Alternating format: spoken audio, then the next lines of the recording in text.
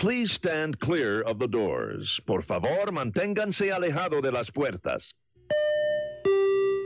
While you're in sunny Florida, be sure to visit Orlando! Enter into a world of epic adventure.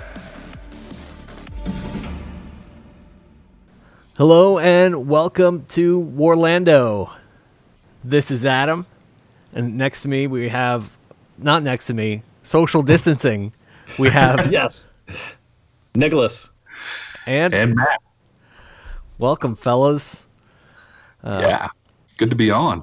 Yeah. The coronavirus quarantine, social distancing continues, so none of us are together. We are all in our separate homes. And I think I'm like almost exactly, well, I'm a couple days away from 2 months or 8 weeks at this point. How long have y'all been doing it? I heard Jessica chiming in back there. No, yeah. God damn it, I told you. Damn it. Oh, that's amazing. I asked nicely earlier. Ma, meatloaf. The meatloaf. Yeah, social distancing for me was March 13th, 14th, I think. I remember, it was that like Friday before. Yeah, I think that was a Friday the 13th, wasn't it? The Friday before St. Patrick's Day was when I actually started. I think. Yeah, that sounds about right, because I think our first like online party was like a pseudo St. Patty's thing, right? Yeah. Yeah, it was, I think Disney closed that Sunday. And that's when I knew, like, oh, this shit is for real. Disney's closing? This is not a joke. Yeah. That's when you know, like, I feel like there's like this level of secret information that only like the highest level, corporate executives or VIPs get, and then where they just like come in there and they're just like, no, this hurricane's really going to be for real this time. Yes. or whatever, you know what I mean? Or like, no, we really do have zombies. Yeah, no, that's what you take your cues from what those folks are doing, not anything else, not the media or any of the talking heads or any of that stuff, right? Yeah, you definitely, no one political. If anyone political is weighing in, you're just like, how are they benefiting from what they're saying? But then when you see like major corporations, like how they're reacting, and like when they're reacting against what appears to be against their own best interest, you're like, oh shit, this is, if they're willing to lose 20 million a day, then this is no joke. That's right. They've done some math that says it would be worse if we didn't lose 20 million. We would lose more money by not losing $20 million a day, right? Yes. Because it's got to be pure calculation, right? Oh yeah, the chaos that would ensue if if they would have become a hub. All these theme parks would have been a hub for spreading the disease. And it just would have been going right back out to all the places those people came from. Yep. All over the world. Yeah, it's true. It's absolutely true. So that's some cheerful stuff. What have you guys been doing? Well, I've been social distancing as well, and just working, and finally started hobbying a couple weeks ago. Just started working on some stuff and painted the Warcry terrain set. That's awesome. And then you and I got a game in. We did. So we broke quarantine. Our household has allowed us to meet up with one other family, and so you guys were kind of doing the same. You guys were social distancing, and so we were like, hey, if it's just us hanging, then that should be okay, right? Yeah. And so we got together and played a couple games, and so that was fun. I just rolled some dice and moved some models around, and it felt weird. It felt like old times, and it's weird to say when it's just like. Felt like old times, like from 2 months ago. Those back in the old days, the pre-COVID days. Yeah. Yeah, I wonder, like, I don't know, I'm just excited to see, 5 years from now what we say. Like, oh, way back before COVID, what was life like back then? Things we took for granted. Yeah, it's kind of a weird thing because I kind of don't like the word COVID. I mean, not like anybody really likes the word COVID, but it's like to talk about, COVID-19. It just sounds so like kind of almost like sci-fi a little bit. You know what I mean? Yeah. Like COVID-19. Like the way like a movie started, like the year was 2020. COVID-19 ravished the earth. It does feel that way because I've done I went to like Lowe's this last weekend because I just had to go. I had to get some stuff. Right, there was project being done, and I had open drywall in the house, and I was like, I need to close the drywall. So there's no way to do that except for go to the hardware store, right? And like I'm literally walking around going like, everybody's like, or at least here in Atlanta, everybody is, following the social etiquette of wearing masks and stuff. But I haven't got used to it visually. Yeah. Right? I know I'm supposed to. I know it's a thing. It makes contextual sense. But like walking around and seeing it, it feels like being in a movie or something, right? It definitely feels strange. Very strange. I'm just not used to being that stimulated too, a little bit, right? Seeing all that, all that motion. Around here, I'm seeing way too many people not covering. I had to get chlorine. I went and got chlorine for the pool this morning. Nobody in there was wearing a mask. I was, but none of them were. So I just had thankfully, I'm dealing with something that absolutely would kill it if it came in contact with it. So yeah, just rinse my hands with some chlorine, and I'm good. But still, going to the grocery store, yeah, way too many people not wearing masks and not taking the proper precautions. I guess that's a fair thing. If you're you don't have to wear a mask if you're in the place that has everything that kills organisms. Like there might be a good exception. Like, no, really, nothing can live here. Like it's like a biological disaster in the store, right? Yeah, they probably should be wearing masks for a total other reason because they're constantly working with poison. Right, exactly. Well, Matt, you do any kind of hobby stuff or keeping yourself entertained, fun ways? Yeah. We wrapped up our. I was playing with another group. We wrapped up our Descent into Avernus campaign last week. Oh. So that was good. We got to play through that adventure, which we started back on Halloween, I think, something like that. Nice. There was a game every week. I missed a few of them, but we played weekly for a while there before, prior to all this. We were meeting up live and playing, and it's a great adventure. Tons of fun. I kept a wizard alive for a whole adventure, which I always actually, that's not true. He did die and then was brought back to life, but he didn't. He made it through the end of the campaign. I'll say it that way, right? Yeah, that's pretty impressive. Yeah, Was it Cutthroat? Was it a Cutthroat supplement? Yeah, I think that comes across pretty well. I mean, for a big part of the campaign, you're in hell. And it's like, okay, do I want to make a deal with a demon or do I want to make a deal with a devil? Like, these are the choices. There's no like, I'll just pass. I'll go with option C. Yeah, there's that. Just die in the plains of Avernus, right? Ooh, option C is all of the above. Right.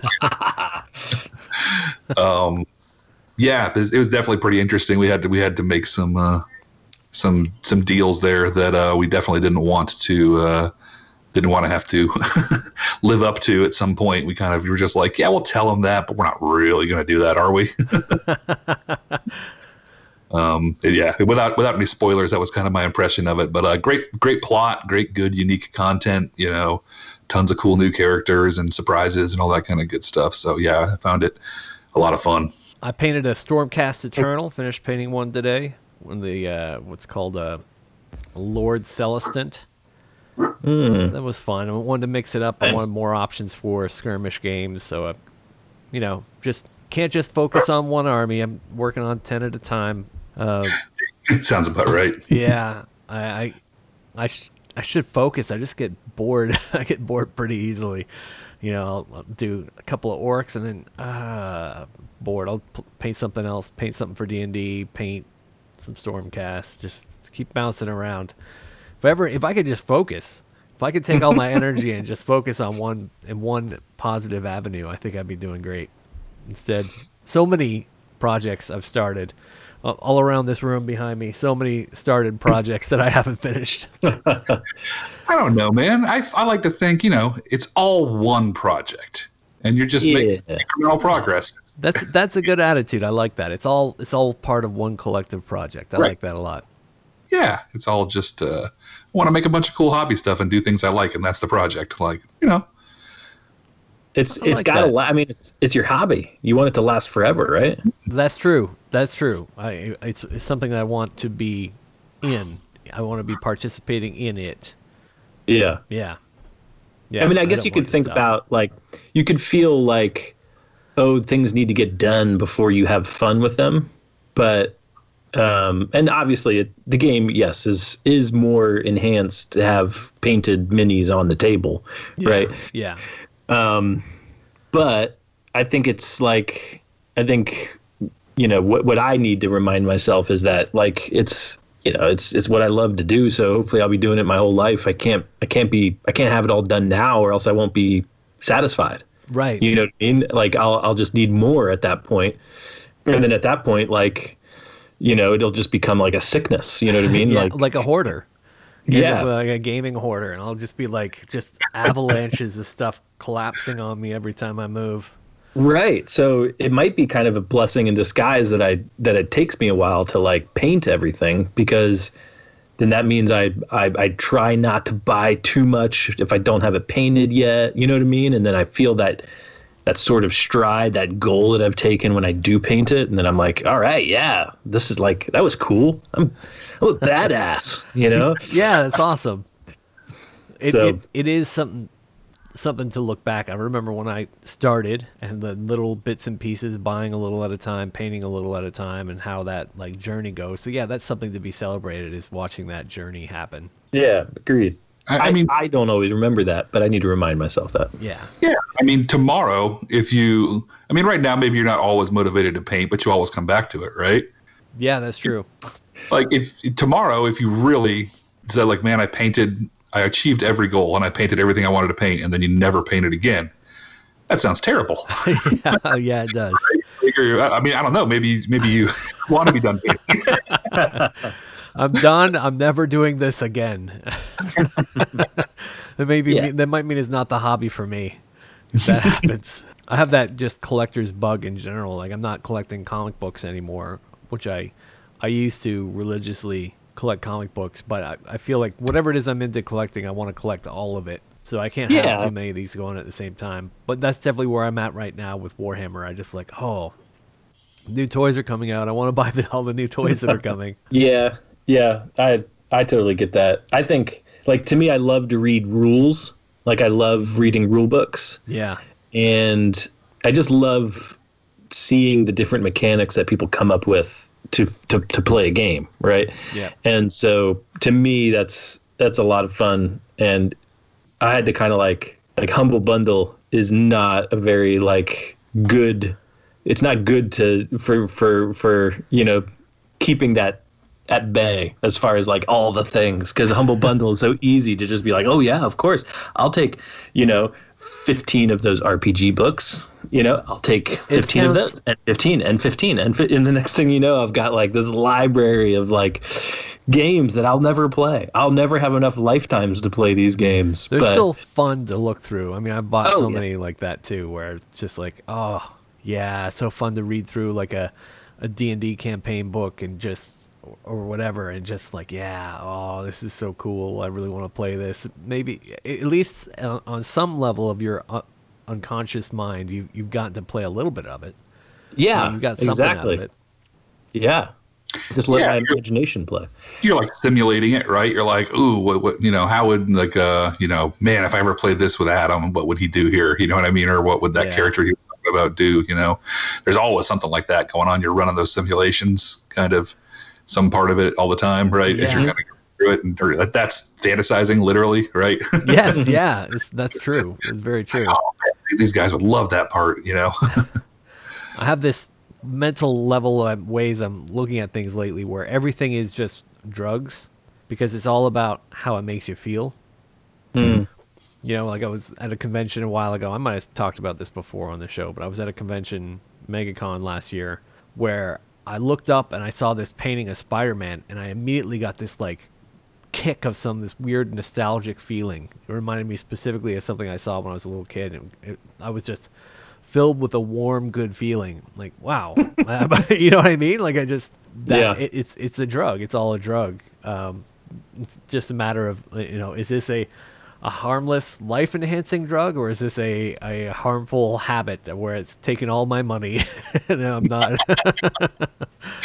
Yeah, I could just see you standing there, and then like cinematically, we just like zoom right into your through your eyeball, like right into your mind, and it's just like little Adam, and he's playing with his Spider-Man costume, and then it zooms back out, and you're like crying a little bit, yeah, but a happy cry, right, like good memories. But what, all those movie filmmakers and authors and game developers, they're all selling us a feeling, and we're going out after that feeling, whether it's the adrenaline gaming feeling of wanting that kind of oh man, I hope this die roll goes right, that kind of that competitive feeling, all those different good feels. That's what this is all about. So I think that's maybe that's an interesting way to think about stuff you like and you don't like, is maybe if you don't like something, it's because they just tried to touch or tried to evoke the wrong feeling for you, or didn't evoke it carefully. Right. And then you're like, oh, that's dumb, I don't like that. That's not a thing that I'm into. Right. Yeah. But then something else is doing the exact same thing, right? But you just don't notice it because it's subtle or persuasive to you, right? Yes. Yeah. Right. Some of them, when they try to do it and it doesn't work, it feels like pandering. Like you're just doing that because so and so also did it, and you're trying to cash in on what they've already done. And I definitely see a lot of that in film. I mean, that's what the whole exploitation film genre is. It's about people knowing that certain things are going to get certain butts in seats, and so they're doing exactly that without any kind of art or craft or higher level of achievement in art.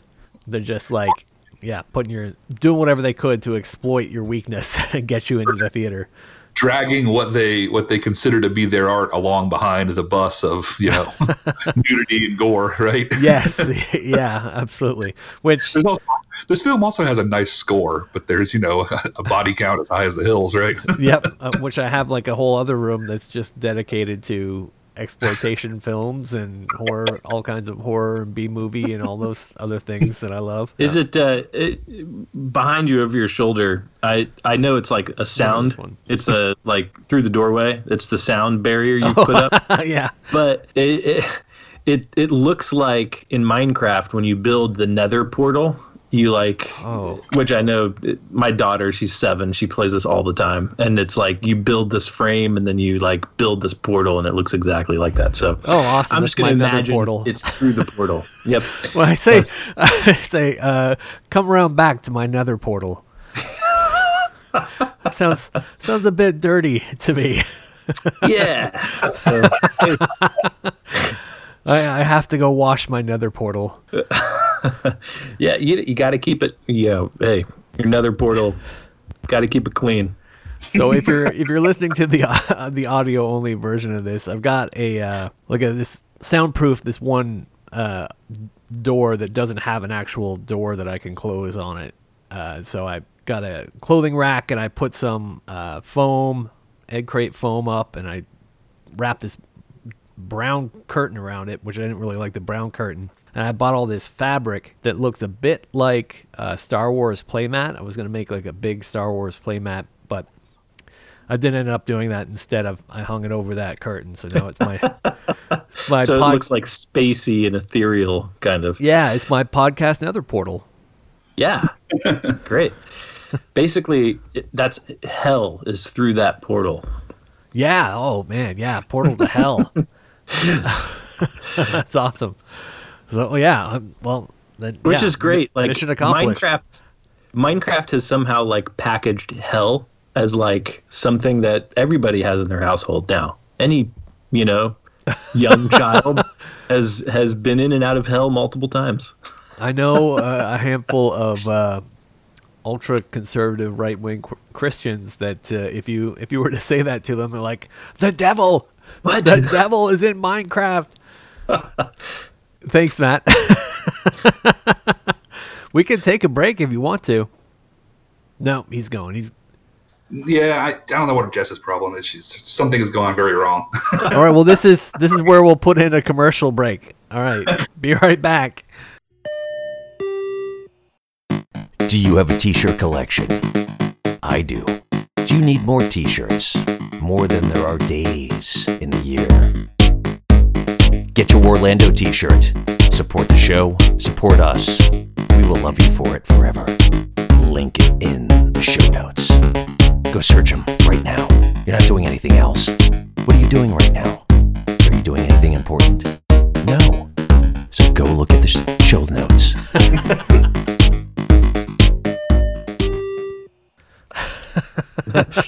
All right, we're back from our first of what I'm sure is many breaks we're going to be doing tonight. Mark may or may not be joining us, so we might take another break when he comes on. I don't know. And I don't know. I've noticed in this quarantine that I'm walking differently. Because I'm only leaving the house like to walk the dog a little bit. So when I'm walking, I'm walking with one arm out. I'm not like swinging my arms like I normally would when I'm walking. I'm sure this is in so many ways. This is bad for my body.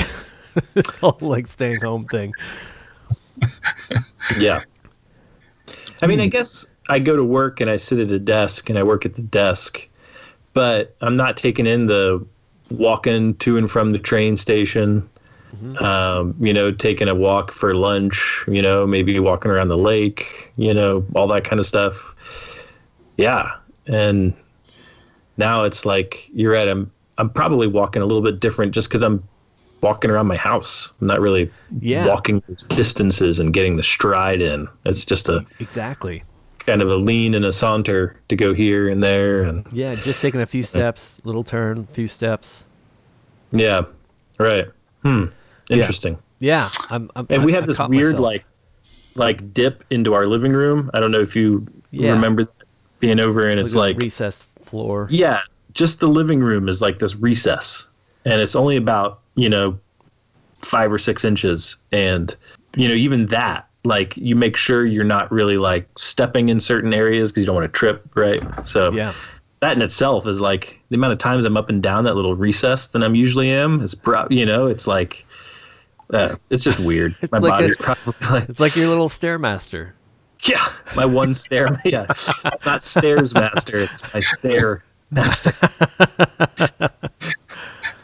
Do you see those? Oh, go ahead, Matt. No, you go ahead.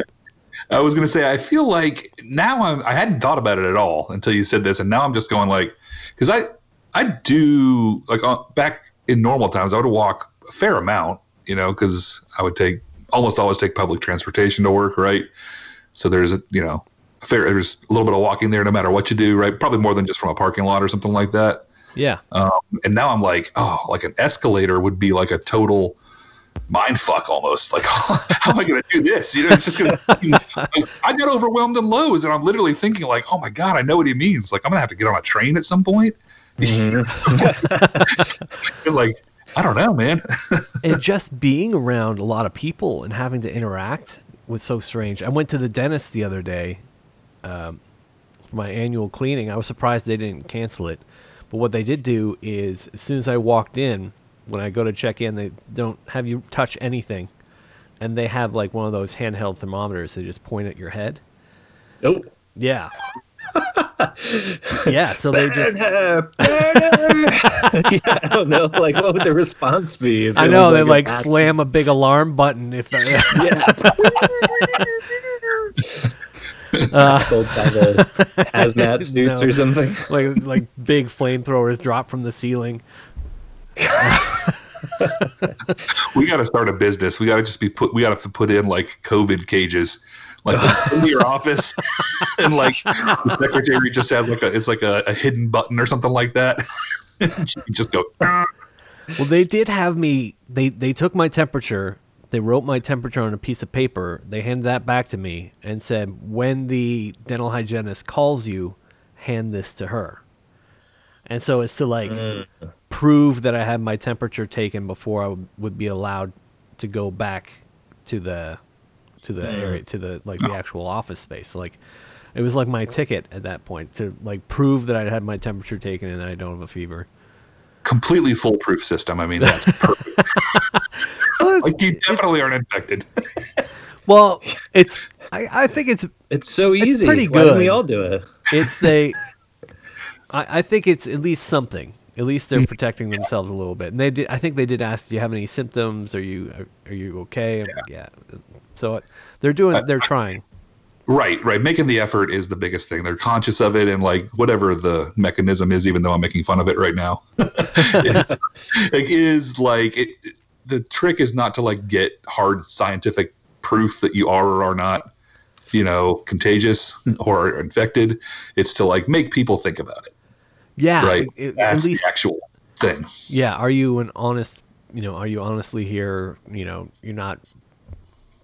Yes. Yeah. Make people think about it. Make people aware. Yeah. Yeah. You're right. But yeah, just being around, 3 people in the same room, was a change. Yeah.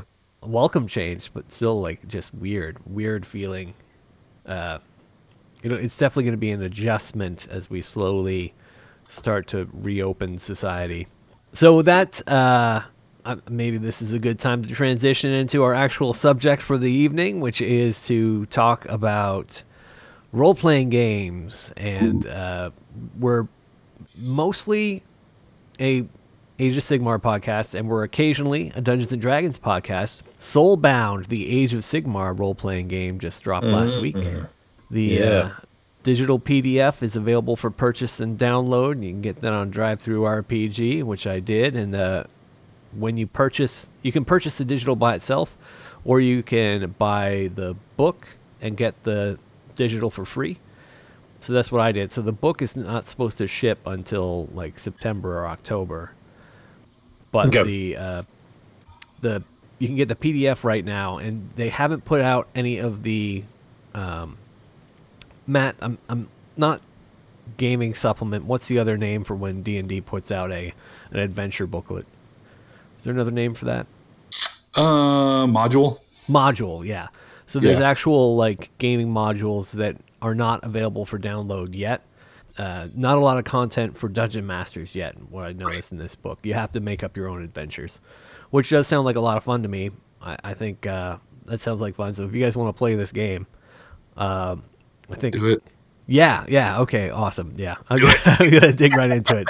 I've been waiting for this for a couple years, and so I'm excited to finally see it really happening. Yeah. and I'm it's- totally let's just wing it, man. Let's just do it. Just play. Absolutely. Yeah. So let me tell you a little bit about how the game mechanic works, because it's different than any other games that I've played, but it's kind of similar to what Star Wars is, in that all challenges in the game, whether you're trying to hit someone with the weapon or you're trying to climb a mountain, whatever it is, all these, you have to take some kind of skill test. And a skill test has a difficulty and a complexity. So you'll get a difficulty number and a complexity number. And you're going to have whatever the skill is, or if you're just trying to hit an orc with a sword, or orc with a sword, you'll have this difficulty number is a number on, everything's based on 6-sided dice. So you'll have the difficulty number is the number you need to roll on a die. And the complexity number is the number of times you have to roll that number. So you'll have something that's a difficulty 4, complexity 1. Means of all the dice you roll, you need to get at least 1 4 or better. Okay. Yeah. So kind of And like your stat will say, like, when you do this test, you roll 5 dice or 3 dice or whatever. exactly. Okay. So there are 3 main stats. Like Dungeons and Dragons has strength, dexterity, constitution, intelligence, wisdom, and charisma. Those are your 6 main stats. Age of Sigmar Soulbound has 3 stats: body, mind, and soul. Those are just the 3 different categories. Everything else is over in your skills, which reminds me of the Star Wars role-playing game. Because I think there's only 4 stats for that one. And then everything else is in your skills. No, there's 1, 2, 3, 4, 5, 6. Yeah, There are brawn, 6. agility, intellect, cunning, willpower, and presence. Yeah. Yeah. So 6 like D&D, instead of this one, it's only got the 3. Which Yeah. they called body, mind, and soul, which I thought, like, why didn't they make it mind, body, and soul? That's like how you normally say it, the common, Right. it's a common way. Feels like a missed opportunity. Or maybe they did that on purpose. They were like, but then why not change it? It's alphabetical: body, mind, soul. Oh, There's that, or I mean, they're a European British company, right? yeah, they are. I wonder if it's a cultural thing, like if they say it differently over there. That's interesting. I wonder if they do say it differently, because it's got to be in some song that sounds like "You've got me, mind, body, and soul." Nope, body, mind, soul. I don't know. I was thinking of Inglorious Bastards in the scene in the when they're in the bar and they're trying to con their way past like the German officer. He does the German 3 with the thumb out. German Yeah. 3, right? Which is with the thumb and the 2 fingers, as opposed to the American 3, which is like your middle 3 fingers, right? Yes, yeah. And that's the only way that they give it away. So That's it. So if you say mind, body, and soul, they're like, "Oh, you're an American. You gave it away."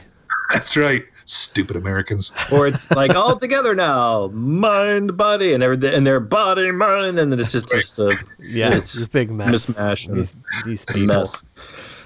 We got called out on one of our battle reports because we were calling this one character, his name spelled Gotrek, right? And we were calling him Gotrek, but apparently over there they say Gotrek. Which They're probably like, oh, bloody Americans, or something. I don't know. yeah, they did. Like, oh, you guys are saying it all wrong. Like, yeah, we got comments like that. Gotrek. Man, I like fine. that Games Workshop has like the equivalent of like Tolkien scholars now. Like you need like the 2 dots over the O to indicate the proper lineage or some shit. You know what I mean? Gotrek. Gotrek, yeah, man. I like Gotrek better, but yeah, it just sounds good to me. Gotrek. Gotrek. Yeah. Gotrek. Gotrek. Go. All Yeah. right, fine. Yeah, Goat Trick has an A in it, I'm pretty sure. Like Goat Rick, yeah.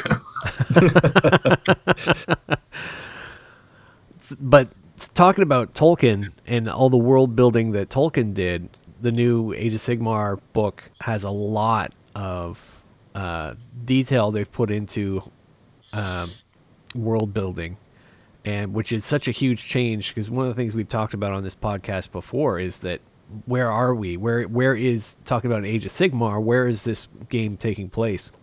In the beginning, there just wasn't a lot. No. And over these years, they've really built out this world, and now it is starting to look like a rich, deep, interesting universe to play in. I thought you were going to say Rich Deep Velvet Curtain. That's my rich, deep velvet curtain. Because your It's portal my- looks like a velvet curtain. Yep, my netherworld velvet curtain. Yep.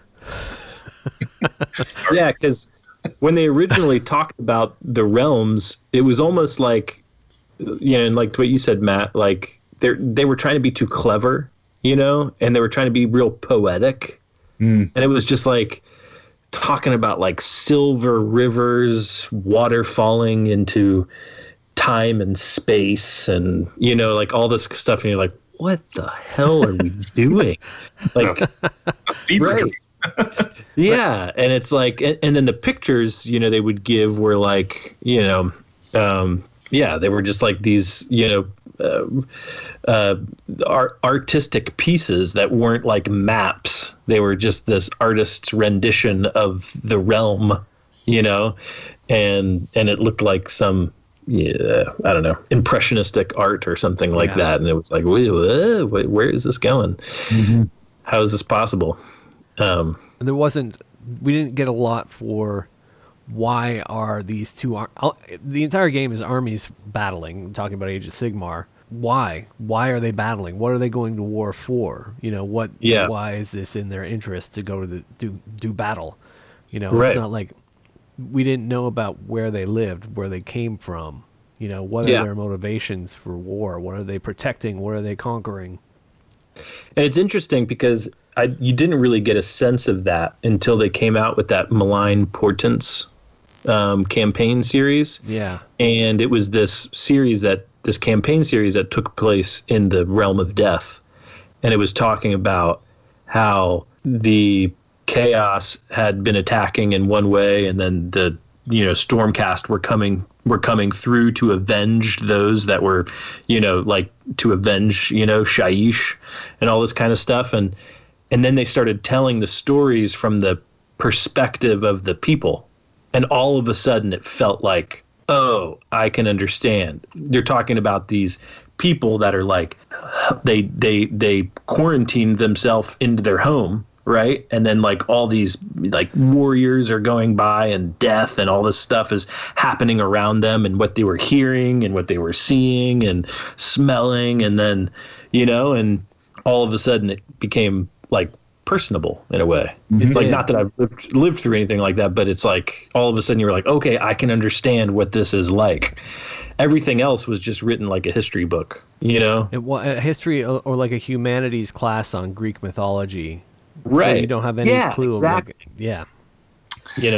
It's so interesting that like that's what people connect to so much more easily, and like it's very, I think even like the masters can like lose track of that, because like the what I thought of when you were talking about that was, so George Martin wrote all the Game of Thrones books, right? And there's the main series, and those are all a very specific style that's first person perspective, right? Like every chapter is from the perspective of a character. This chapter is about Jon Snow, and this one's about Daenerys, but it's always what they see, right? Yeah.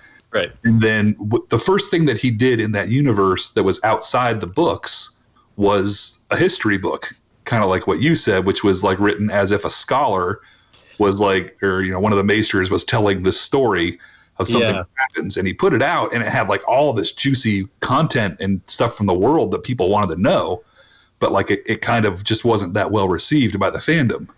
Yeah. So then he pivoted, and then the next thing he put out that was outside the main series was Fire and Blood, which was back to the other style, but still telling a history like outside the main plot that like fills in lots of details, right? And then people went apeshit for it, right? Because immediately you connect to it like all of a sudden, right? So it's and you're talking about George Martin, like at some point like made a, maybe he really wanted to do that, but you could say like in terms of selling more books or getting more people engaged, like he made a bad decision there, right? And that's that guy know what he's doing. Yeah, right.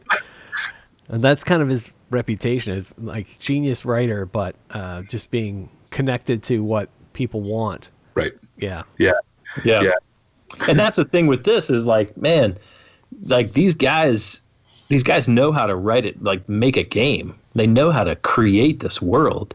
Yeah. Just wasn't gelling. But then they got the Malign Portents, and then they got their first big core book that had started to give more and more history of what the realms are, and they've been like over these past 2 years, they've really built out a rich and interesting world in which to play these games. And I think the role-playing game is landing at the perfect time. They they timed it well because there's definitely a lot of really fun stuff, inspiring stuff to like put a game together, a role playing game together. That's neat. Yeah. And it's a D6 system, is what you D6. said, right? I didn't see anywhere else in the book that brought up any die other than a D6.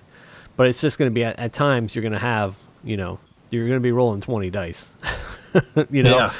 But that's very Warhammer too. That's very Warhammer. I was going to say, what's the problem? That sounds low. Yeah, there's little tweaks here and there where you can do things that'll give you extra dice in your dice pool, and little things where you'll take skills. Say you want to be the best swordsman possible, so you spend your experience points, kind of like in Star Wars. You spend your experience points to give yourself better talents. So what you spend on these talents, or I'm forgetting the language, what you spend in this other area, you can use to change the results of one of your dice. You can add one to it, and then the damage depends on how many successes you had as well. Gotcha. Yeah. So instead of like I roll to hit and then I roll to see how much damage I do in like a Dungeons and Dragons, no, this one's just you do this amount of damage, and then any extra successes will also cause extra damage. Okay. All right. Yeah. That's very Star Wars like too. Yeah, very similar to that one. So it's because everything comes down to just I have my modifier and my die roll. Yeah, what do you guys think about these different games that we've played? How do you compare Star Wars? Like, how do you describe how Star Wars plays?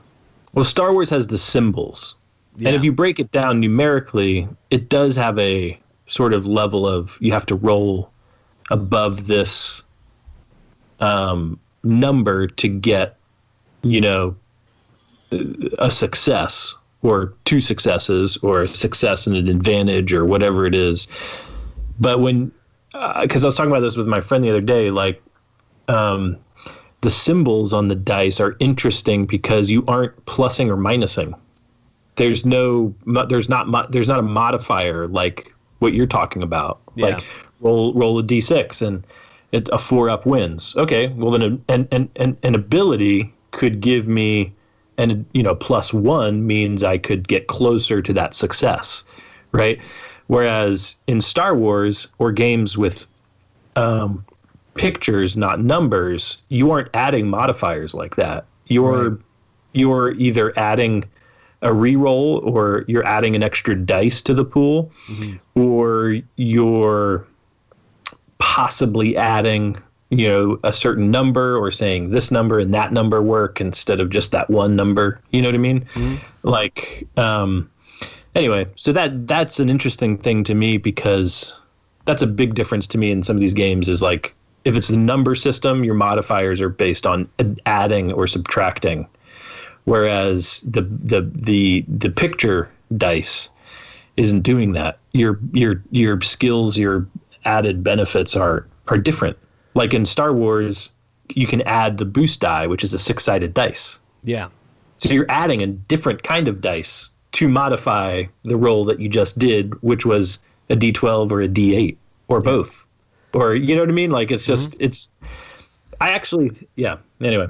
It's an interesting mechanic because they could have done it with numbered dice and just said odds or evens or something like that. You know what I mean?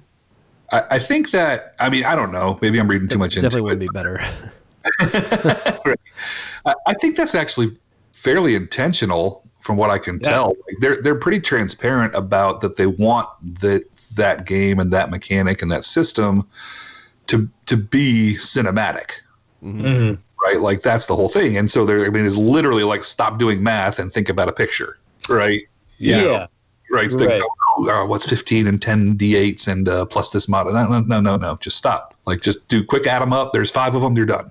That's all your math. Right. Yeah. And then it's got the other side, that cinematic side. It's like, okay, this is whether I did it or not. And then this cinematic side is like what happens now. So that's the advantage you're talking about. Yeah. And it allows the player to pour over what options they have available to them with those advantages and to kind of tell their own story.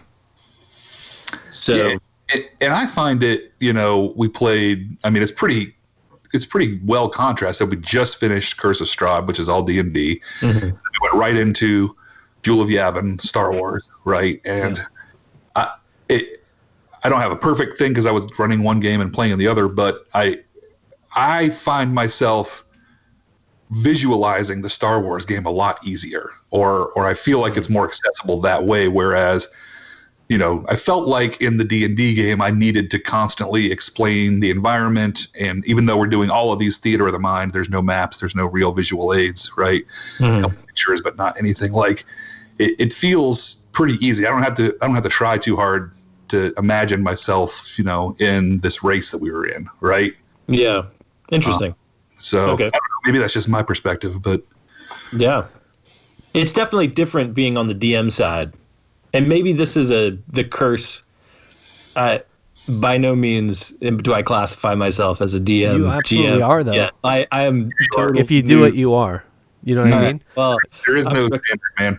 Just however you do it, it's your game, buddy. Yep. Yeah, but I can see from this position that I'm constantly worried about how the pacing is going and how engaged everybody is, because there's a lot to get through sometimes. And early on when I was doing it, I was very like, I need to prepare better. You know what I mean? And it was like, I can't be flipping through the book constantly and downtimes, you know what I mean? So now I'm like trying to be totally prepared, and we're doing, and I feel like I'm doing it, but I feel like it's still not like bam, ba ba boo, bang, ba. You know what I mean? Like in my mind, I'm like, that's how it should be, right? It should be like, okay, all right, Matt, roll it, go.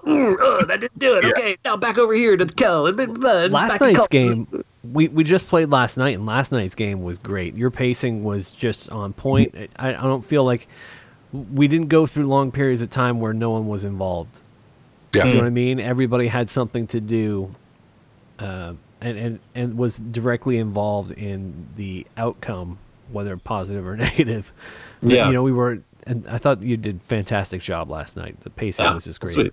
Yeah, last night was a ton of fun. Like everything synced up really well, and everybody kind of mentioned it at the end. But I mean, I've definitely played games where it's just like a little bit of a slower pace, a little more leisurely.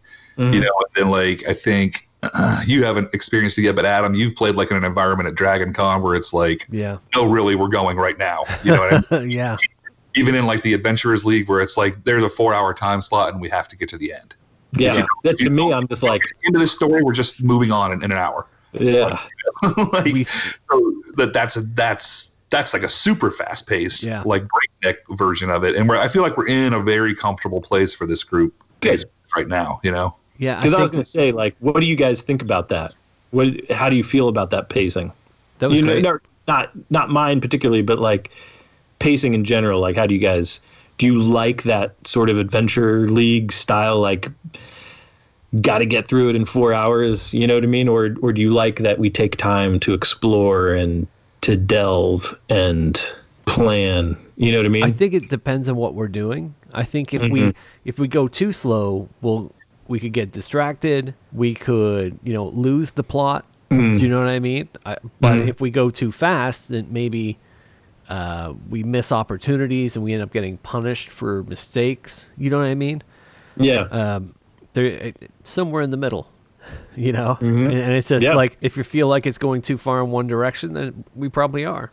Then, bounce it back the other way, and it's tough too, not being able to do it all in the same room. Because just looking at the screen, you can't really tell what's actually that same level of sense of what everybody else's involvement is. Do you know what I mean? How closely people are paying attention, or if they're not paying attention. But having to be actually here with the headphones on and have to be in the same room, and even though we're not in the same room, we're all in the same conversation. You can't wander away either. It's all about hitting that middle ground. You don't have to hit it dead center every time, but if it's like hovering around the center, that's the right place. Yeah. I feel like for me it's two things. As with my Dungeon Master hat on, I feel like the game is probably always going like a gear or two slower than I think it is. You know, like from my perspective, like if I think I'm going like really quick, like if there's 6 players at the table, then it's going at 1/6 speed for them, right? Yeah. Yeah, maybe like 1/3 speed if they're super engaged in what somebody else is doing, right? But it's never going as fast as I think it's going. Period. Yeah. It is. Yeah. So for me, I'm constantly. That's why I have to remind myself to like, you know, push the pace, especially like in combat and stuff like that. Like, come on, I need your action. You know, hey, we can come back to you. It's okay if you're not ready. You know, Yeah. that kind of thing. But then, you know, I definitely like the just even if we get nothing out of it as a player, like if I just have like a random idea about like how could we make this more interesting, even if it's not written or there's not something that's specifically pointed us in that direction, I'm like, wouldn't it be cool if this happened? And just explore that for a second and then say, that's a dumb idea. And then back on track, you know what I mean? Because sometimes that stuff turns out to be really fun, right? So having a little bit of wiggle room in there to like not always be you know, trying to keep a pace is a... This Star Wars one for sure. Like, it's an open city. It's this giant metropolis. And they're like, in the book, they're like, all right. Like, they obviously give me a lot of stuff and a lot of the story and a lot of things. But it's really open, too, because they're like, okay, guys, go. Plan to do it, you know? And then it's really like, how much, you know? So I'm like, when are you guys going to be doing what they think you're going to be doing? And when are you going to do what you think you're going to be doing? And when do I have to start, like, laying the tiles as you're running? You know what I mean? Like, you guys are moving, and I'm like, yep. You get so much freedom to just kind of make stuff up, but once you've made it up, you have to keep it. You know what I mean? Yeah. If you wing it, like, okay, I just wung that one, like, you're gonna have to remember what was that guy's name and What did I do? Yeah. What did his voice sound like? That's always my hardest. Yeah, you're right. That one is. And I usually have like 2 ways I go, like 2 voices I default to. And so it's like either they come out sounding like they're from New Jersey or they're Russian. I don't know why. Or they're a hut. Yeah. Well, you keep doing this one voice that reminds me of Watto from episode 1. But Watto already kind of sounds like a Hasidic Jew. So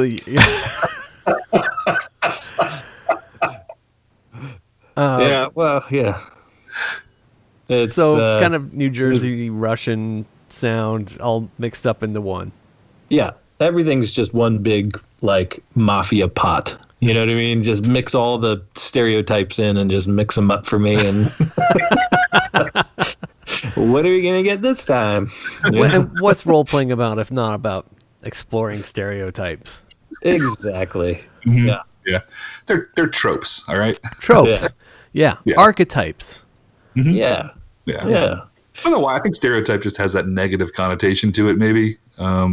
It does, but I think it just language-wise, maybe it does. Not talking about any kind of like racism or bigotry, but talking about like we have certain shorthands, we have certain ways we talk that help. We have because we're generating this world purely in our minds, but it's a shared world, and we all have to be able to understand what the other person's talking about.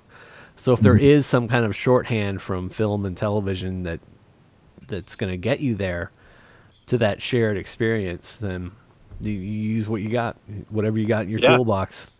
Yep. And how many times in the movies are they German in the movie and they have an English accent? Yeah. Like constantly. Constantly. It's like, to Americans, it's like, oh, if it's an English accent, it's anywhere in Europe. To use a shorthand from pop culture, did you guys watch Chernobyl? Yeah. And that was an interesting thing they did there, right? Because obviously this is set in Russia, right? Yeah. Like nobody has Russian accents. They just have the actors just use their natural accent, right? Yeah. Some of them sound English. Some of them might sound, Irish or American or whatever. And they did that on purpose because they were like, we didn't want everybody looking at like bad Russian stereotypes. We just wanted to tell the story and like not get caught up in that, right? Yeah. But you don't. I didn't even think about it consciously until they pointed it out, right? So I don't know, just an interesting.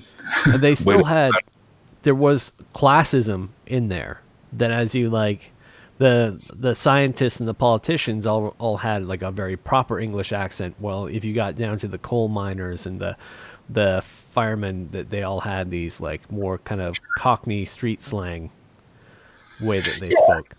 I mean, they're still acting, I think, right? They're trying to evoke character, but without, doing a bad Russian accent. That's all. Yeah.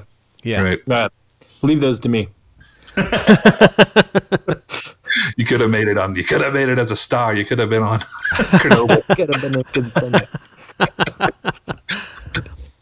Yeah. So anyway. Yeah.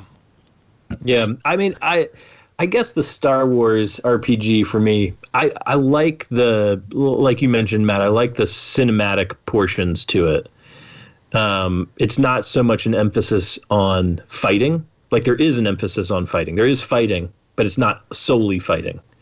They definitely are trying to add other weights into the game for you to not have to be a fighter, and still be engaged and still be tested and things like that. But man, I feel like they have this it's like a very fine, like edge. You can go from like, nope, can't hurt me, to all of a sudden like, oh shit, I'm about to die. Yeah. Like, yeah, seriously. And I think it has to do with this, like, so every character has soak, right? So you have this level of armor, and if you've got like 3 soak or 4 soak, right, it's absorbing the damage. But once you get to a point where it's just through that soak, it's like, oh man, you better watch out, because there isn't a whole lot of health. It's not like you're fighting guys that are like 75 HP or 95 HP. It's like, no. It's that makes it very distinctly Star Wars too. Right. Yeah. You can only take so many blaster hits. I mean, like, Yeah. Like, Yeah. there's daggers and swords and like warhammers, and then there's like a Gatling gun. Does a lot more damage, right? Yeah. Like last night, Mark's character, Tully, was like, kept missing with that scatter gun. Mm-hmm. But man, when he lands that shot, it's just like, the guy is done. So back to Age of Sigmar, the Soulbound game, that trope in all role-playing games of like your characters meet in a tavern. Do you know that trope? They actually talk about that in the book and saying that's how you want to do it, you can do it that way. But the title of the game is Soulbound, and what the soul binding is something that you offer yourself up to a deity or powers that be, and saying, I want to fight for a cause, and then you get soulbound to the rest of your group. And you may or may not have chosen the group, or the group might have been chosen for you. But once that soul bond is in, you're tied to everyone else in your bonding. As long as you're alive, you're bound to them. I think that's a really fun jumping off point for a game. Like, you, on your own, you think about, okay, here's my character, and here's why they went to get the soul bond. And someone else could be like, yeah, I just want friends. So I signed up for a soul bond, and maybe like I signed up for the soul bond because I want to fight this one particular enemy and end this scourge. But maybe everybody else in the group is like, no, we signed up for it to like feed the poor, and now you're bound to us. Right. Yeah, that is kind of interesting. And I guess that's how you can kind of mix some of these like really divergent cultures and races. Yeah, like some Dark Oath warrior and some, like, I don't know, Fire Slayer. Yeah, they're like the Fire Slayer dwarves. They have the Sylvaneth, or the tree people. They come in and they're supposed to be like not really trusting of other humans, and there's the Deepkin. There's all these different, everything that's in the Order Grand Alliance. For the most part, there's something from every army in the Order Grand Alliance that you can play as. But once you have that soul bond, it gives you this currency that you can use to help yourself in the game if you want to re-roll or something like that, like the actual game mechanic is. I want to use some of these soul bond points. I can't remember what it's called off the top of my head. Bear with me, people. I just started reading this book. But you can say, I want to spend some of our pool of soul bond points to let me get a reroll. And then you have to determine as a group whether or not that's okay for that person to use it for that particular reroll. And if the group says, no, you can still do it, but then you get these, like, doom points. It's supposed to mean, like, bad things are starting to happen in the rest of the world because you're upsetting the like magic balance that exists out there. And plus now you're just pissing off the rest of your group on top of everything else. You're giving ammo to the game master, right? Yes, you're giving ammo to the game master, and maybe the rest of the group starts to think like maybe we'd be better off without that character. You know, like in game they might be thinking, oh, he's damaging our soul bond. We need to find a way to break the bond with this one person, and the one way to break the bond is killing them. So that could get pretty ugly pretty quickly if you're getting greedy and wanting to spend all those rerolls on yourself. Yeah, I think it's important. I mean, given that the game is Warhammer and presumably all these, you know, races would fight each other at any moment. Yeah. That's why you have like battles, right? Like like there's not any two armies that wouldn't fight. Right? Yeah, right. Yeah, absolutely. Makes sense. So like they need a story element there to really bring it all together. It seems like, you know. Yeah, and you're kind of spiritually shackled to one another through this soul bond. But there are benefits too. You're harder to kill, and that's what the reroll points come in. Like because you're in this soul bond, you have this benefit to you, but it could be a burden to your companions if you're not really great at whatever it is you're doing. It's a fun. I think it's a really fun story element, and I really like that it's in there. We know from experience because I mean it's basically what we did at Dragon Con, right? Oh yeah, that's true. That's very true.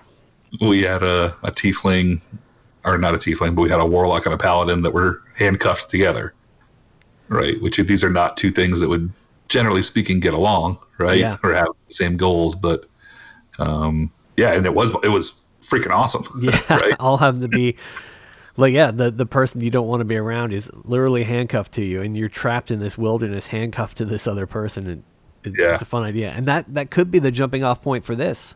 Like maybe you chose to be soulbound, maybe you didn't choose to be soulbound. There's one series of books that I really love, the Wheel of Time series, and they have these people that are basically these knights that guard these sorceresses, and they have a bonding that they can do too, and the bonding grants you strength and endurance for the knight, but they're bound to the sorceress. They have this like need to protect them, and they're constantly aware of their like where they are and how they're doing. It's like become part of their mind. And there's a few times in there where someone's about to die, and they're like, well, the only way I know how to save them is to do this bond. And so now you're like completely bound to this stranger. I think that would be a really fun way to play an Age of Sigmar Soulbound, where these people are they don't have a choice. They're just like, oh well, I'm bound to the rest of this group, and now we have to figure out how we make our way through the world. Yep. Yeah. I'm into that. That sounds great. Yeah, I think there's a lot of potential, and just like the creatures are all pretty weird, but there's some powerful stuff that you get right in the beginning. Like just the fact that some of these people can fly. Talking like in like a role-playing game, being able to fly in like Dungeons and Dragons, that's huge. If you can fly. Yeah.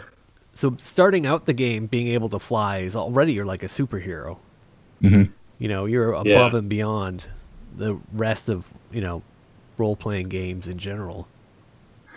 Although the interesting thing I've learned there is like it's only really as huge of an advantage as you think it is, like if everybody in the party can fly. Right?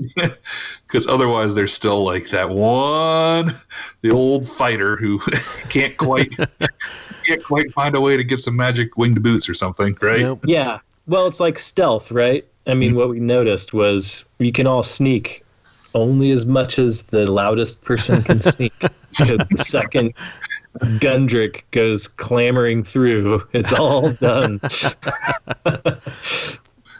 Very true. It's hard to imagine building a character and not at least being conscious of the need for stealth sometimes.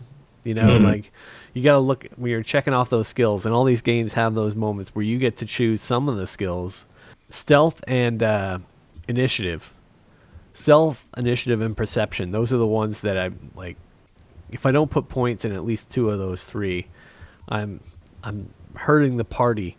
You know what I mean? Yep. Yeah, I do know what you mean. Having just played, you had none of that. Mark, too bad Mark's not here because he's always going last, and he's always the noisiest. always the worst rolls. Yeah, poor the dwarven cleric Gundrick. Not sneaky, not fast. Well, But y'all love those heels. Yeah, Mhm. but his perception was probably pretty good. yeah. So at least he wasn't surprised very often. They've got it figured out, I think, pretty well in this edition. That like, look, you know, we're going to give you lots of access to magic, right? Yeah, You're also not going to have like some of the other super important things, right? yeah, Like there's a very few. Anytime you try to go back toward like dexterity is probably the most important stat, right? Because it touches so much stuff. yeah. But as soon as you do that, you're probably limiting yourself in terms of magic or something else, right? You know, can't or really have a dump stat. You know what I mean? Like 5th edition D&D, I felt like I didn't have a dump stat. Maybe I could get away without intelligence. If as a fighter, I could probably make intelligence the dump stat, but still, like every once in a while, you individually are called upon to make some kind of knowledge check. You can't make wisdom your dump stat because that's where perception comes in. But also that's where all your resistance to any kind of like sleep or charm or everything, that's all coming out of wisdom. Yeah, I mean, almost every spell somebody casts at you is a wisdom save, right? Yeah. Yep. You know, Or dex, like you were saying. Right, exactly. There's not that many strength saves or charisma saves or intelligence, right? Yeah. Yeah, it's such a well-balanced game and a well-balanced system. Yeah, they did a good job with this edition. No complaints so far. I mean, I'm sure if you try it hard enough, you can break it. You know what I mean? But you do have to try. It's not just going to happen, right? Right. So when you think of playing like DMing a campaign or building your own campaign, how much do you guys try to fill out all of like the ability for people to use all of the stats? You know, does that question make sense? Like, because I feel like it's obviously perception is so easy because it's you immediately step into a room. What are you going to see, hear, and smell? Like those senses, you can't ignore those. Those are always going to be the foremost used stats, right? Like, what do I see? What do I hear? You know, what do I smell? But then I feel like there's then these like corner stats that kind of get like your skills that are kind of like in the corner that you don't typically use very often. Do you guys try to dip into there and use those, or just let it naturally be? They're rarely used skills, but I think for me would be the expression "give everyone a chance to shine." Like if someone's got a really good stat and they don't ever get to use that, then that's a shame. Then they feel bad about their character choices. You know, you got to give everybody a chance to play to their strength. But I also think it's kind of fun that if someone did create a dump stat or min-max a character, to put them in a position where they have to like, oh, you know, you're the one that's on the spot. You know, let's see this die roll because this die roll is important. All right, Gundrick, let's see that stealth roll. You know? Yeah. Yep. Yeah, I don't think I necessarily would world build with that in mind. To me, that's more about like just an interesting order of events and a setup. You know what I mean? Now, I mean, the one thing I think of when you ask that is like, all right, let's just use the Streetwise, for example, and it's in both, Street Smarts is in Star Wars, but Streetwise was in Dungeons and Dragons 4th edition, right? And so, like, for example, if you're in a dungeon, doing a traditional dungeon crawl, like Streetwise probably isn't going to come up very often, right? Like it just isn't there. You know what I mean? Now, if you're doing a sandbox city campaign like we are right now, it comes up all the time, right? So I think about it that way, but it really, like Adam said, that becomes more just if somebody really wants to have like this Streetwise, snappy, Italian guy, right? Then then let's build some encounters that fit into the narrative that let him be successful there, right? Or have the spotlight designed to be here, so that they can kind of let that character come to life. Yeah. When we did any of the Adventures League stuff at Dragon Con, afterwards they handed out review cards for the Dungeon Masters that you're supposed to, as players, you fill out these cards about your Dungeon Master. And did they give everybody a chance to shine? Did they give everybody at the table a chance to participate in the game? So that's a big feedback thing that they want. Does everybody get a chance to jump in and play? To be a part of it and shine. Not just. And I would imagine that would be harder to do with people you don't know than people that you've been playing with for years.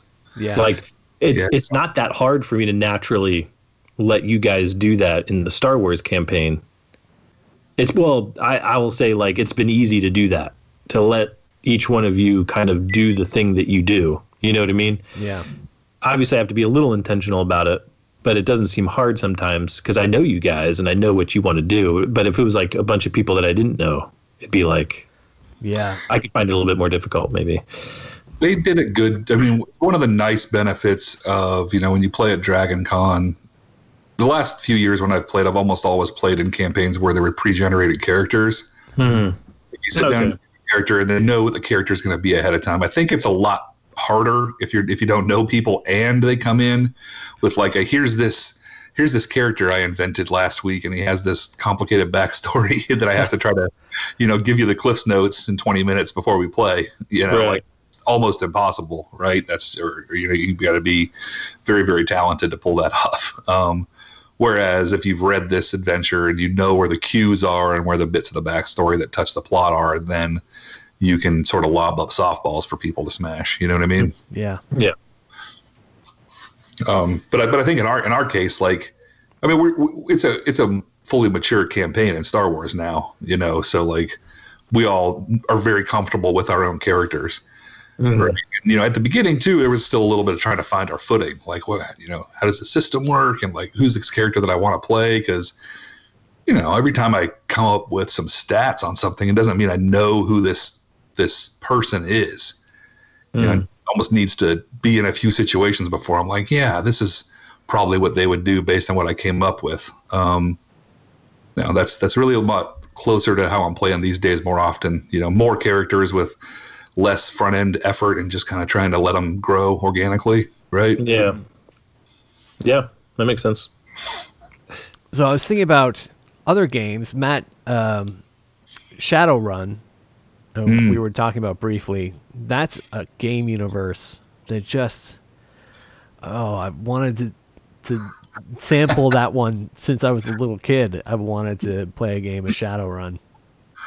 Yeah, and I've only just dipped my toe in it a little bit. So I guess maybe first of all, if anybody knows of good, I haven't tried to find them too hard, but if you know of a good Shadowrun podcast where somebody's like run a campaign or an encounter or something like that we could put it in the show notes, because I'd love to check it out, and hear somebody actually run this stuff. But yeah, it's a kind of a cyberpunk, like near future universe. Yeah. So it's like the current setting is like the year 2080. you know, so it's not even a century in the future, but there's also like full on magic in the world, right? And full on different, you know, magical trope races, elves and orcs and trolls and dwarves and things like that. But it's also cyberpunk.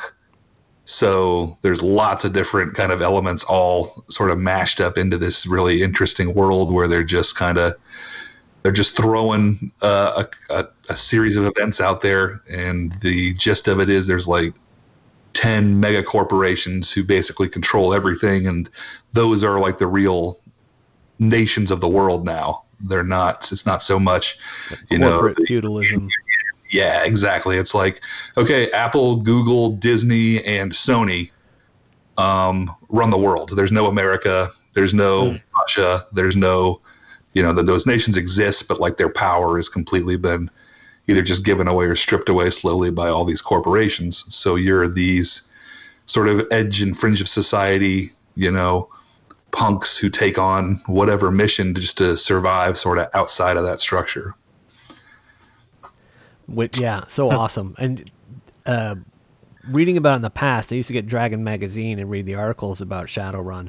There was a lot of Eastern influence. So to have samurai and ninja and all these different martial artists, like you think about in kind of our modern era, martial arts are important. Like to have that magic enhanced martial artist, kind of like a monk class might be in D&D.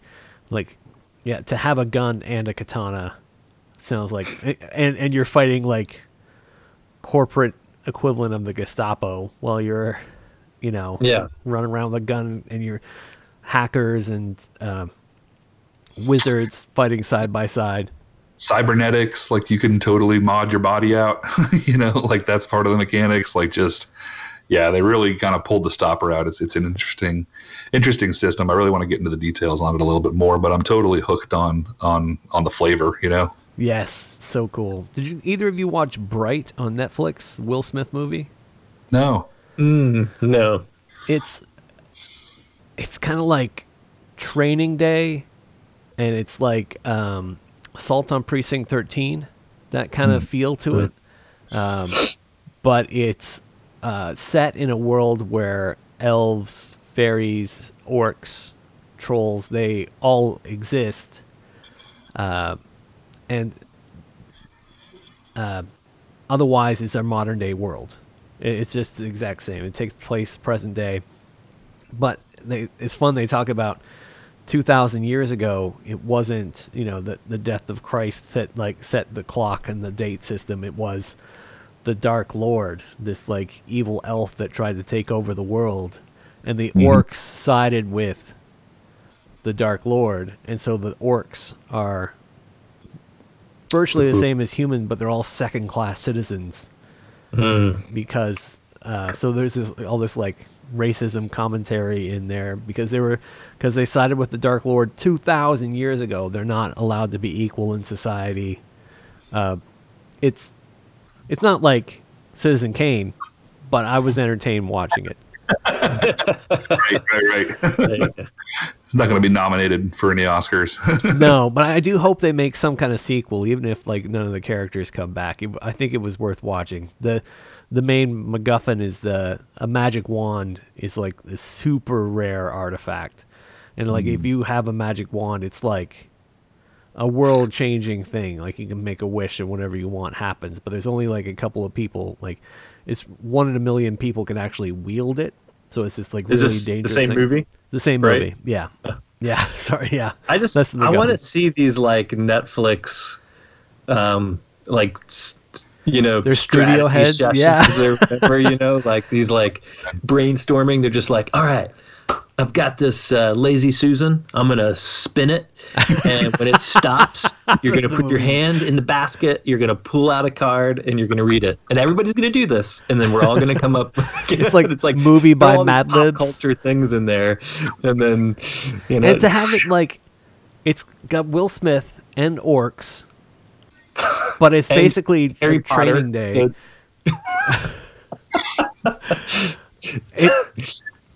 It's this weird, like just like you're saying, it's this really strange mashup of stuff. Or a Mad Lib. It could be Yeah. just a Mad Lib. You know? It totally is. It's just a Mad Lib, and they've turned and made a movie out of it. Somebody rolled on a D100 table and was like, "Okay, now go pitch this plot to Netflix." And they bought it, and they made it, and they put Will Smith starring in it. Hey, Yeah. whatever. But it's like I think I'm going to go watch it now. it's It's found its audience. it's yeah. I would love your feedback. Anybody who's watching this, I'd love to hear what you think, watching or listening. What do you think of Bright? What do you think of that movie? Let me know. I want to know, because I think I dug it more than I didn't. But back to the beginning of the show, I never felt pandered to. I almost did. There's just enough of the tropes, but they did it in a way like, yeah, what if the D&D world, this is the D&D world 2,000 years later, into like what our modern era is with the exact same weapons and yeah, I thought it was interesting. I'd love to hear you guys' feedback on it. Yeah, give it a watch. It's homework for next time. Yeah. We'll have a debate on the merits of Bright. Yeah, please, because yeah, I'd love your feedback. There's probably better movies you could be spending your time watching, but it wasn't bad. Well, But hey, I I'm watched in quarantine. You know? Yeah, that's true too. considering the movies I've watched in the last week. I mean, it really can't be that much worse. No. Joe Bob Briggs Marathon has some serious contenders in there for, He does pick them. yeah, like the movie Brain Damage. Like, Oh, brain damage. can't believe I actually sat through that one. I do like. I'm a big fan of B movies, like we were talking about earlier. If you guys don't have the Shudder app, if you haven't signed up for the Shudder subscription service, and you're a fan of horror, you're doing yourself a disservice, because they've got an amazing collection of really amazing horror. But man, I'd never seen that movie Brain Damage before, and holy cow, that was just strange. It was so strange. I mean, yeah, when you literally have like a penis-shaped alien monster that shoots narcotics into your brain that like does a song and dance routine in the middle of it. In the middle of it for no reason at all. I'm not even talking about the graphic parts here, but No. like, Yep. that's just the funny parts. Like That's the total. explanation are a whole different thing. You nailed it. That was the entire premise. Penis-shaped alien that shoots narcotics into your brain and sings and dances. There Yeah, you go. yeah. Man. They are conscious of the allegory there, I'm sure. You know, Somehow that found its way to the B movie rack, and Bright found its way to the top shelf. Brain Damage not cast Will Smith. I don't get it. I don't know. If they only cast Will Smith, would have been a hit. Yeah. Would have been a hit. What were we talking about? Shadowrun, like I was saying. Shadowrun. Like you're That's what it saying, is. Back to Shadowrun. Shadowrun. But I think I was listening to you talk about the mechanics for the Warhammer RPG. I think the mechanics are pretty close. It's all a D6 system. For Shadowrun is? Really? Yeah. So like you build a dice pool, and then you hit on a 5 or a 6, and if your stat is a 4, then you get 4 D6 to roll. And 5s, and you count up your 5s and 6s. How many you get to those are hits. And if your hits beats the target, whatever the GM sets for the target based on difficulty, then you succeed. And that's kind of the basic thing. So if you have a intelligence of 5, you're going to roll 5 D6, and then count the number of times you got a 5 or a 6 out of those. And that'll kind of determine whether you get thumbs up or thumbs down from the GM. Yeah, that sounds just like Soulbound. I'm sure there's subtle differences, but Yeah, that part's about the same. But what I really like is there's also a mechanic in there where the more injured you get, the harder it is to accomplish things. Like, so if you get wounded. You get down to wounded, then all of a sudden, like your dice pool starts to drop, thresholds and things like that, which I think that's pretty interesting. It never made sense to me that like, somebody with 1 hit point is fighting as well as somebody with 500 hit points. Right. you would probably have some degradation of skills there, right? Age of Sigmar has that in the regular game, like particularly with the big monsters. As they get wounded, Right. they definitely get weaker. I don't know if that's a mechanic in Soulbound or not for Age of Sigmar Soulbound, but it is a great idea to have. Super frustrating idea to have, like realizing like I'm losing this fight and like now I'm limping, I can't run. Right. Yeah. Well, I came to this thing yesterday and I hadn't really realized it until Jamie was like, no, I still have like one strain left.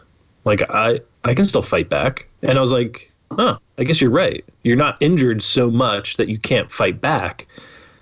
But if you do go to 0, you're going to roll on the critical injury table. And is it worth it to fight back and potentially damage yourself? Yeah. Mm-hmm. And that's the kind of thing in real life too. It's like, I'm feeling like crap, but I can push myself. But if I mess up, I might, regret it later or something like that, right? Yeah. True. Do I try to run with a broken leg, or do I like stand my ground like Jamie Lee Curtis in The Closet Halloween and stab my guy with a coat hanger? Yeah. So, and I hadn't really realized it until I was like talking about it out loud, and I'm like cinematically like, no, you should stay down. But it was like, oh, but you're right, you could. But if you do, there's potential that,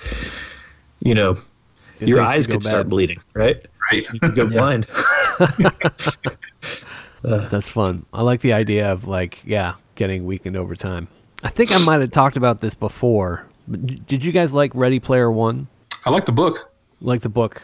Did you see the book or read the book or see the movie, Nicholas? I saw the movie. You saw the movie. It was entertaining. I wasn't like, oh my God. It didn't give you the deep feels. Not the deep feels, no. It kind of felt like, no. I would say like Wreck-It Ralph probably gave me a little bit more deeper feels than, but I would kind of see them both similarly.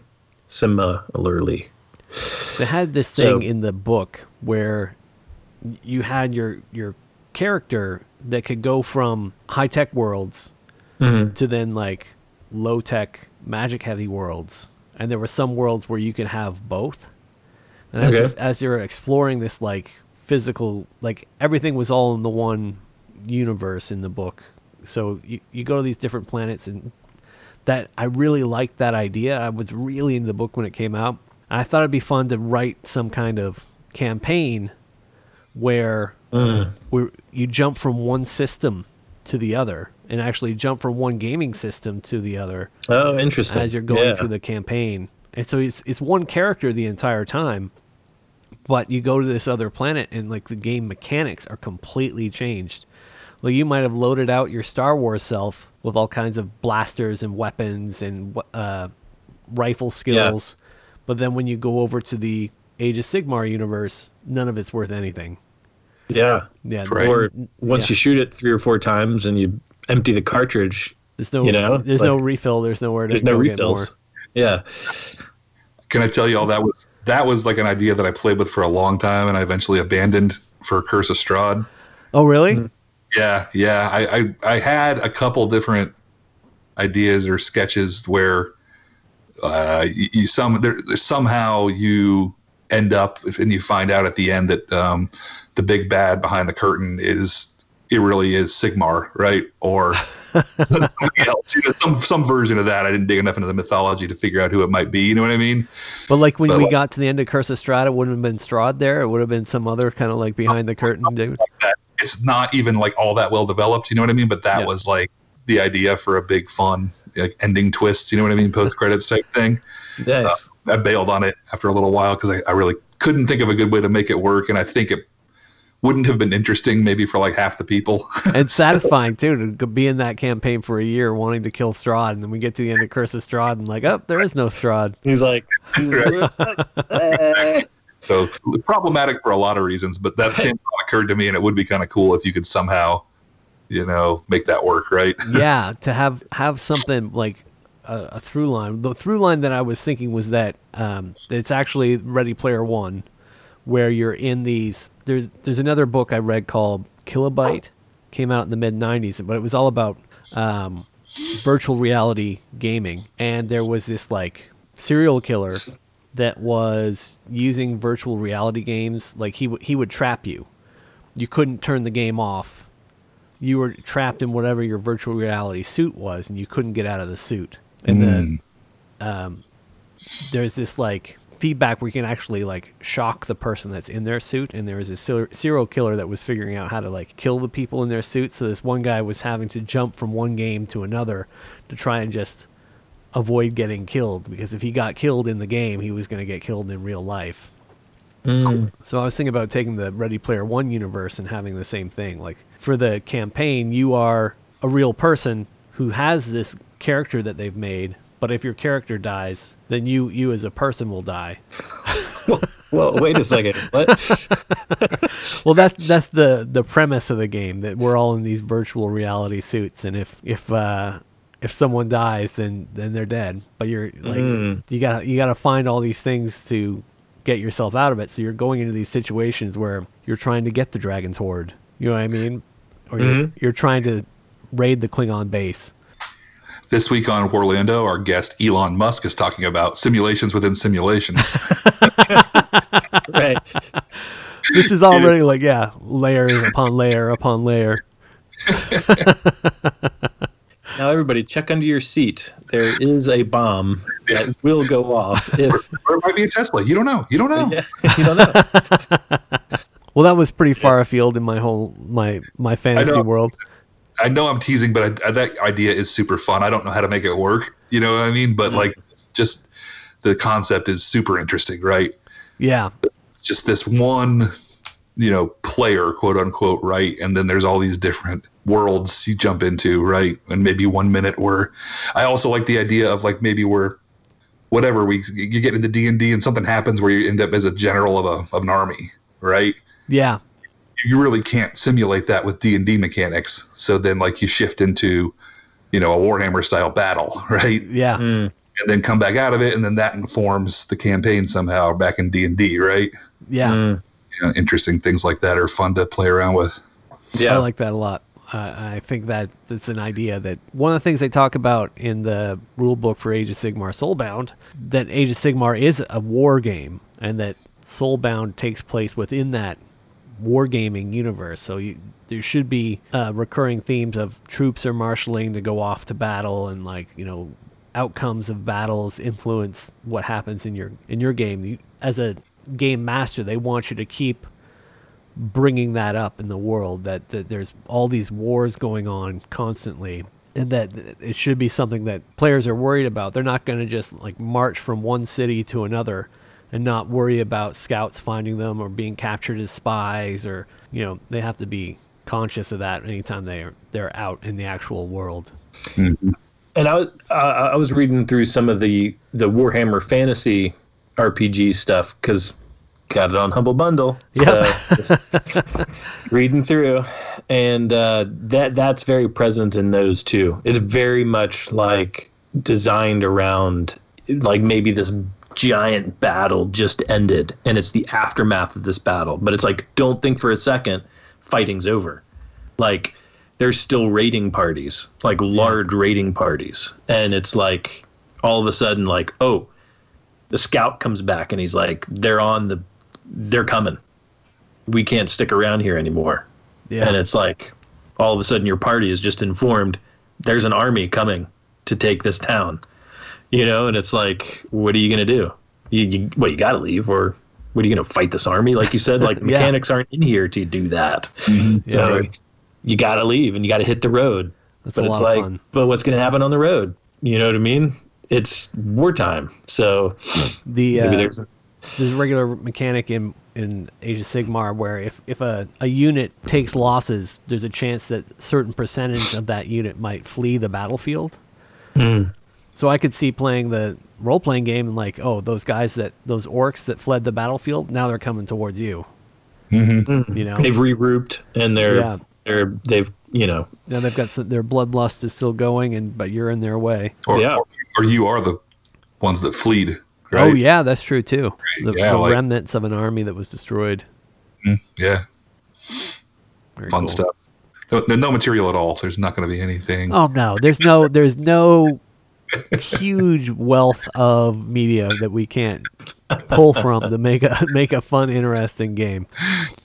For sure. Well, we were talking a little bit about, I don't know if Shadowrun is the right system yet, but I have I don't really have an idea for it yet, but I want to run some kind of RPG that's really, really focused on like espionage. Ooh, right? Yeah. All the nuances of it. And like, okay, there can be, I mean, there'll be combat in there and there'll be all that kind of stuff, but like less of the focus on that and more just like all the skills around what it would take to like really penetrate and do damage to one of these big mega corporations, you know, or that kind of stuff. Like really just focus in on that, because I think there's a whole, you know, like a game within a game right there. Yeah. Because there's always like, you know, if you have the rogue in the party, right, like they can do some stuff and that's interesting and get into some locked rooms and that's cool. But like, you know, what if you had like a whole subset of rogues, right, that like all these different specialties, you know, and everybody was trying to steal all the time, right? Like that sounds like fun to me. That sounds like a lot of fun. Yeah, something cool like that. Maybe Shadowrun's the right place for it. With more to follow on that. I think we got a lot of fun games to be played in the future. Yep. And we're so lucky to be alive in a time where, you know, we can play these games. We can just sit in front of a computer and have our cameras rolling and we can play these games. It's awesome. Yeah. I'm going to miss this pandemic. I miss it when it's over. Well, I think social distancing can be a life choice. Yeah. Like some of those memes where they're like, you know, everybody's all of a sudden doing what, you know, like what an introvert is like. That's me. I'm fine with this. Yeah, know, this is perfect for me. Like, what's happening out there? I'm already doing all that. Yeah, like my thing is like I'm bad at walking now, but I'm good at cooking. Right? Like these are things like life, right? Yeah. When they say the proportion of number of times you wash your hands per day versus the number of times you shower per week has totally flopped. Yeah. It's I wash them a lot more and a lot more thoroughly. Yeah. My first step in that direction was I learned to do the little mantra from Dune, where it's you know, yes. fear is the mind killer, but like you do it with the hand motions, and they're like, you know, at some point you're like, okay, thumbs and now back of knuckles, you know what I mean? And now underside of knuckles. So the house over here, we redid the plumbing. I don't know if I mentioned this before, but the pipes now go through the ceiling and they go through the rafters, and they're the way they ran them, so they're right underneath the shingles of the roof. They're touching the roof. And so This is Florida, and when it gets up to 90 degrees, the water coming out of my faucet is 90 degrees. Ooh. That's warm. That's like enough to scald. So I do that. Like, how long can I hold my hands under this faucet? Trying to wash my hands. Fear is the mind killer. Fear is the little death. And only I will remain. Yep.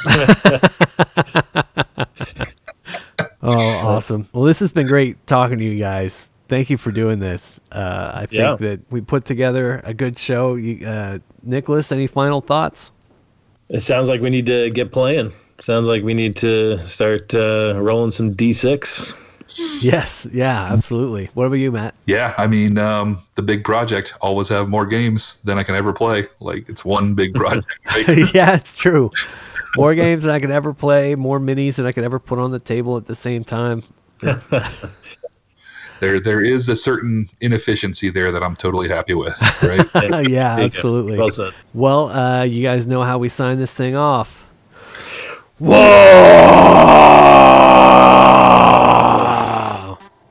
Also, I think it's like 1, 2, 3 breath log. That's how I end up doing. Right. Yep.